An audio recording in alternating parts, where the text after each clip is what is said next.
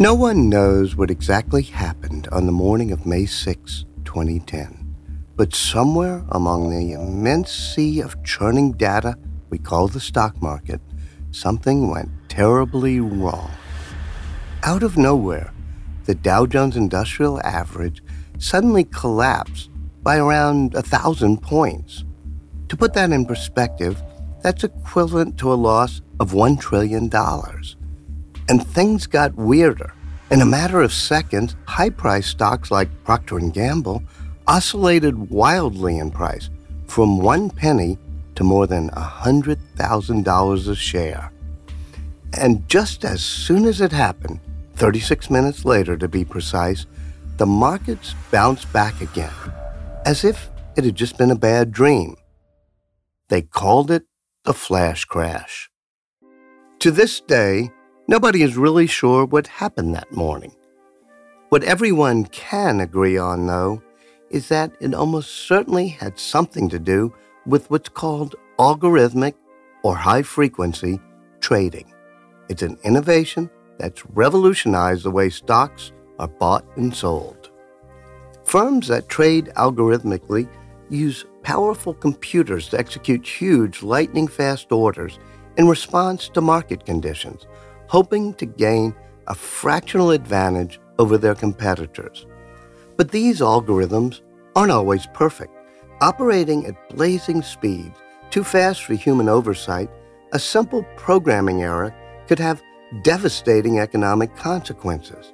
And from what researchers have been able to ascertain, the flash crash all started with one ill-advised trade, which then led to a software-driven domino effect. It all happened so fast that no human oversight would have ever been able to stop it. The market recovered relatively quickly from that particular flash crash, but the next one, and the impact that it may have on the world economies, is impossible to predict. I'm Walter Isaacson, and you're listening to Trailblazers, an original podcast from Dell Technologies.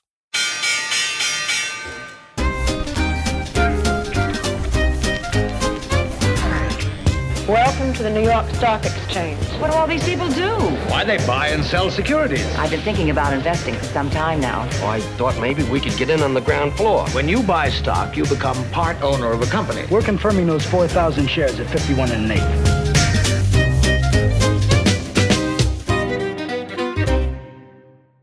There's an old story that goes like this.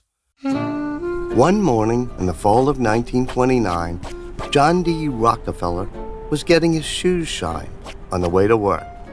As his wingtips were being buffed to a blinding sheen, the shoeshine boy did something that startled him. He gave the venerable captain of industry a stock tip. As soon as he heard the kid's advice, Rockefeller went straight to his office and promptly sold all of his holdings. The fact that the shoeshine boy had an opinion about what to buy and sell meant to Rockefeller that the stock market's bubble was about to burst. And he was right. The market crashed weeks later, and the Rockefellers comfortably rode out the Great Depression. Now, nobody knows if this is a true story or just a fiscal fairy tale. Over the years, it's been attributed to Rockefeller, to J.P. Morgan, and to Joseph Kennedy, but it does illustrate an essential irony of the market. Ever since the Dutch East India Company began to sell tradable shares in the 17th century, stocks have allowed members of the public to participate in the market and invest in companies that they believe could turn them a profit. Those companies, in turn, have benefited from access to liquid cash, allowing them to quickly raise the capital they need to expand and grow. But having wide-open access means that the market is subject to the whims and crazes so complicated and unpredictable that they can be impossible to control. And with the rise of innovative algorithms and artificial intelligence, the next flash crash might just be around the corner. It was the autumn of 1688, and William III Prince of Orange, was preparing to go to war with England. The Dutch monarch was hoping to overthrow his father-in-law, King James, in a bit of family intrigue worthy of Game of Thrones. Preparations for his assault across the Channel took months and were conducted in great secrecy. But when plans leaked out shortly before the invasion was to begin, a panic spread across the Dutch stock market, with traders worried about maritime battles disrupting their ships loaded with profitable spices. The result was a first in financial history, although it certainly wouldn't be the last. The stock market crashed. The first company to issue stock was the Dutch East India Company. Lodewijk Patrum is a Dutch economist, historian, and the author of the world's first stock exchange. It was founded in 1602. It's best known, I think, by its Dutch abbreviation, which is VOC. So you see this abbreviation not only in the Netherlands on several old buildings, but also in the East Indies, so what is nowadays called Indonesia. There are still buildings that you can see where this company was housed. The Dutch East India Company dealt in spices, which were a hot commodity in the 17th century. We might take black pepper and cinnamon for granted today, but back then, they were worth their weight in gold. Spice trading was a huge business, and often a violent one. The VOC was as much a military operation as it was a commercial one. And from a financial point of view, its innovations still shape how we do business today. The Dutch East India Company was the first company to offer tradable stock, but the idea of buying shares in an enterprise actually goes back a few more centuries. In the Middle Ages, companies, mainly in the Italian city-states, so well-known cities like Venice and Genoa, started issuing shares. So these were mainly shipping companies that were very capital intensive, and they were operating in a risky business, of course. I mean, this was the 14th and 15th centuries. Tiny wooden ships were sailing over the Mediterranean Sea and over the Atlantic Ocean, so there was a high risk of shipwreck. And issuing shares was a way of spreading risk. If your ship came in, literally, you'd split the reward with your co-shareholders. If it didn't, well, the loss wouldn't be as punishing. But in all cases, the companies would be liquidated after 3 or 4 years, with the profits returned to investors. Or not, depending on how choppy the waves had been. But the Dutch East India Company was designed to last a lot longer than one voyage. In fact, it thrived for almost 2 centuries. So anyone was permitted to sell their shares or buy more from any other investor. This turned those shares into tradable stock. And this had a democratizing effect. It wasn't just wealthy merchants putting their money in, but ordinary people as well. We know exactly who invested in the Dutch East India Company since the earliest subscription register has been preserved over time. There's indeed a lot of merchants in there, but also there are some people from tiny villages in the east of the Netherlands who invested small amounts of money. And if you could trade in stocks, it only made sense for there to be a place for that activity to take place. So in the early 1600s, the world's first stock market was born. This all happened on a bridge in Amsterdam. So if you come from the airport, for example, and travel to Amsterdam by train, the very first thing you see when you get out of Central Station is the first stock exchange, basically, that ever existed in the world.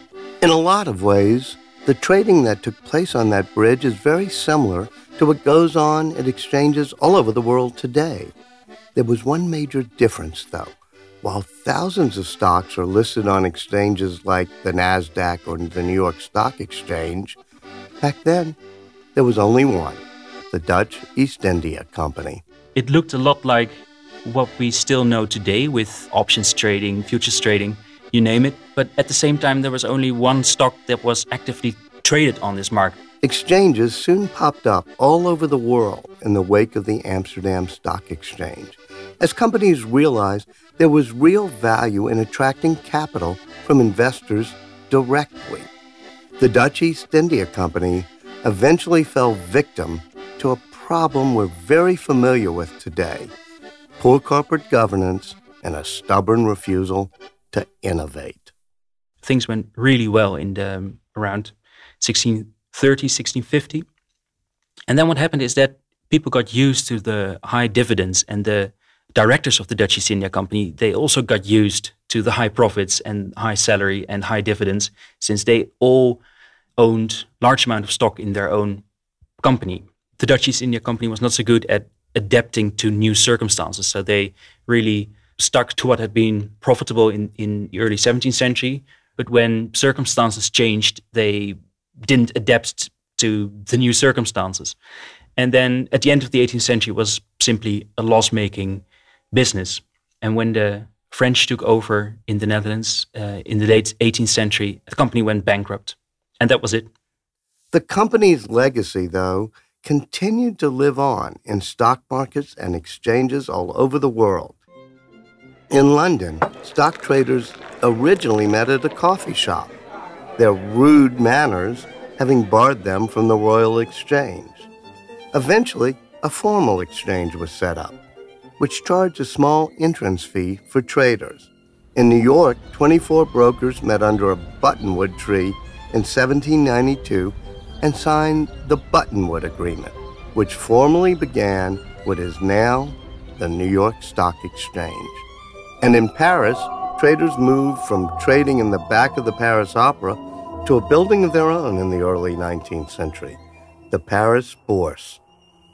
All those exchanges are still around today, and until very recently, the way people traded at them was very much the same as they did on that bridge in Amsterdam in the 17th century. It's an archaic, confusing, and very entertaining process. If you've ever watched a Hollywood movie set on Wall Street, you've probably wondered at the chaos of the trading pits. It was a wild sight, dozens and dozens of anxious-looking traders dressed in colorful jackets, all packed together, hollering incomprehensible numbers at each other, making obscure hand gestures, and waving pads of paper. This, until fairly recently, was how stock and commodities exchanges functioned. And despite the seeming chaos, it was pretty effective. It was pure adrenaline from the very first moment I stepped onto the trading floor. Louise Jones is a former trader on the New York Stock Exchange. Back then, there were papers flying everywhere. People were screaming. It seemed so exciting, and I just wanted to be part of it. The utter chaos that enchanted Louise can look pretty confusing from the outside, but boiled down to its essentials, it was actually pretty simple. Some people wanted to buy, some people wanted to sell, and the screaming, wildly gesturing people on the floor were there to facilitate that. The whole system was known as open outcry. Open outcry is kind of a strange word because nobody ever uses that for anything. Michael Gorham is the author of Electronic Exchanges, the global transformation from pits to bits. But what it really means is that people are yelling and screaming and letting the crowd know what they want. So imagine a bunch of people standing in a pit, and open outcry means that if you want to buy, you would yell out in an abbreviated form. You might say 12 at 7. And what you're really saying is that you are 12 shares or 12 cattle futures contracts at $5.07 or something like that. And the thing is, once you've yelled that out, then whoever is the quickest to yell back to you saying, buy them, then that's the one who will get the deal. Although open outcry evolved over the years, it was, at its essence, the exact same thing that Dutch traders did back in the 1600s. It certainly required a bit of a different skill set than today, when you can just point and click on a brokerage website and complete a trade in relative serenity. If you had a loud voice, that was better. If you were tall, that was better. If you were big, that was better. It made it more likely that you would sort of get in and be able to do that. It got very physical. I mean, there was pushing and shoving and screaming, and you really had to sort of be heard. You had to project your voice in a way that people knew what you had to do. And I was on my feet all day. Sometimes I didn't eat lunch or didn't go to the ladies' room until the bell rang at 4 o'clock, and it was very tough to physically endure and get through a day. And at the end of a really intense trading day, on your way home, you would just say, how did I possibly do that? Physically, how did I get through that? And mentally, crunching all those numbers in your head all day, and to the accuracy that we did was quite remarkable. In the heat of the moment, things could get a little out of hand. And I still remember this one time where one guy, he got so excited that he accidentally put his pencil through the cheek of somebody standing right next to him. These kind of things would take place all the time. Obviously, this doesn't happen with electronic trading, but it was very colorful. With so much information to deal with, a huge margin of error, and a high value placed on being able to complete deals quickly, digitization was inevitable. But it wasn't the existing exchanges that pulled the markets into the digital era. In fact, they had a vested interest in keeping things just as they were. Today, all of these exchanges are publicly traded companies, but back then, the members owned the exchange. And so the members got to decide what was going to happen.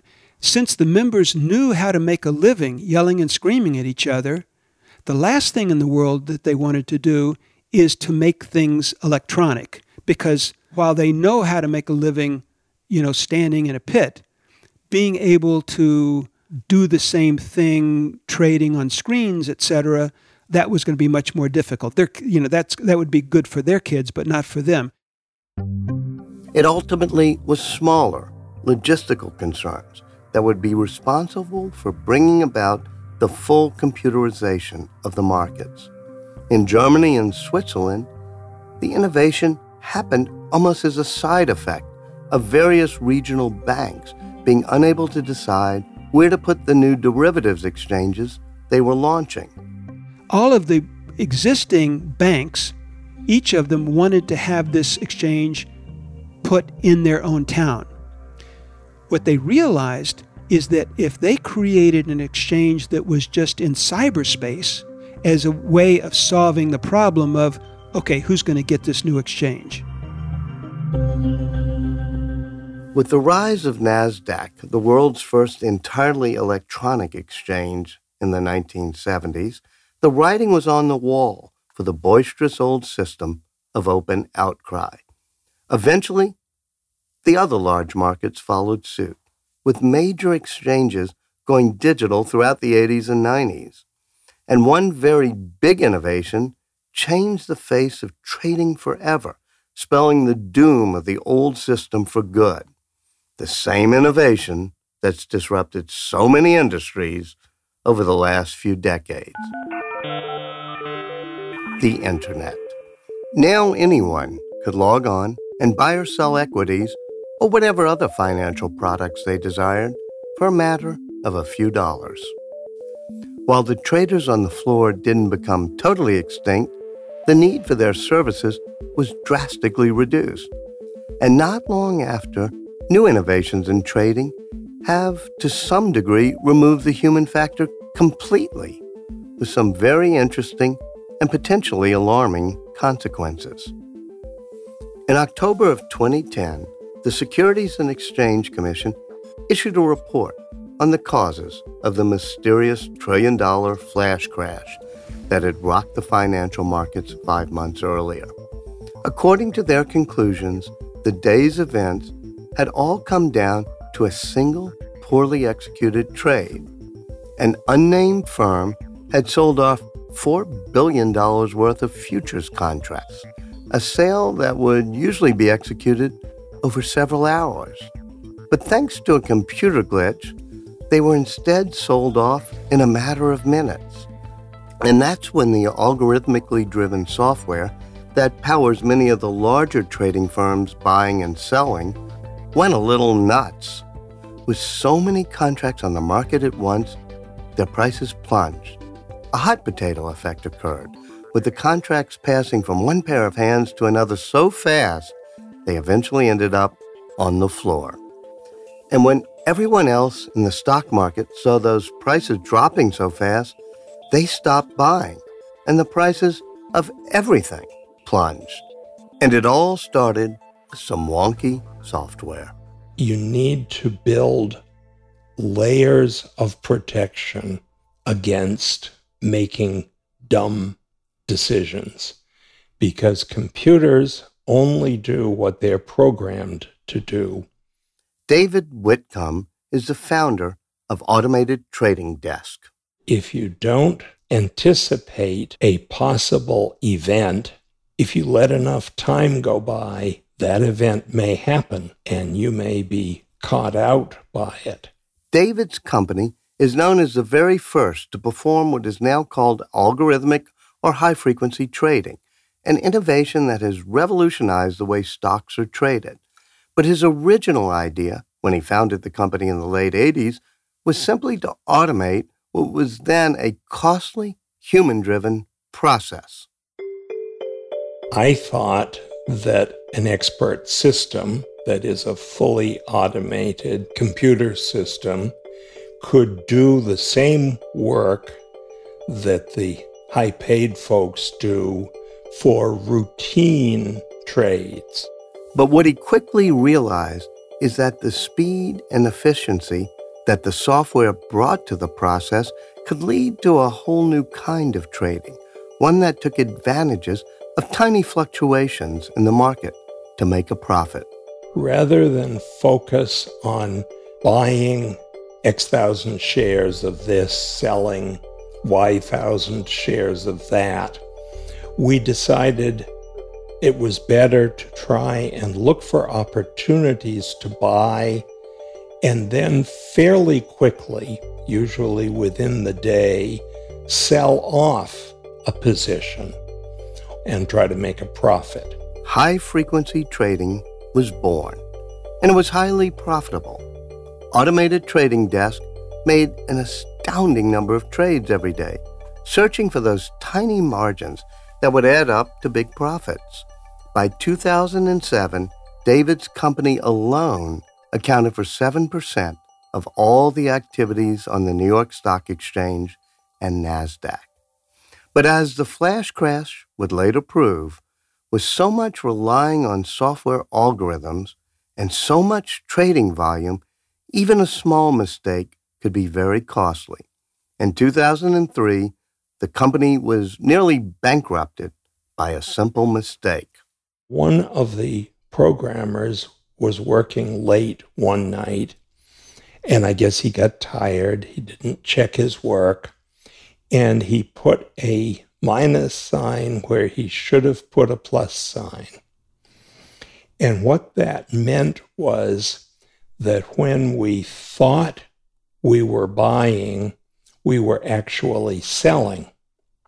We suddenly lost a lot of money. So the programmer recognized his error. It took him 52 seconds, but that's pretty quick. I wouldn't have got it that fast, I'm sure. Another minute or two, and it could have been curtains for David's whole company. But despite the occasional glitch, algorithmic trading has been a very profitable innovation.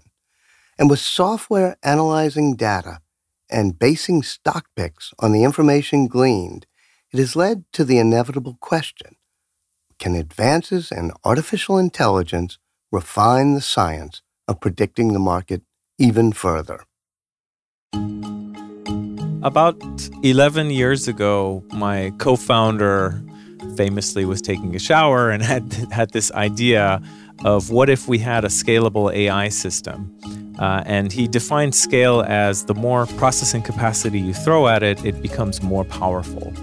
Babak Hojat is the co-founder and chief executive officer of sentient technologies.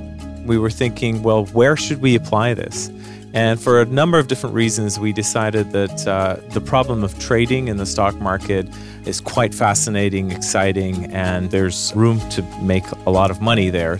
Bob Beck's company is one of the first to apply the analytical power of artificial intelligence to understanding and predicting the complex movements of the stock market. One of their chief applications is an AI-driven equity fund that uses machine learning to optimize an approach to picking and selling stocks.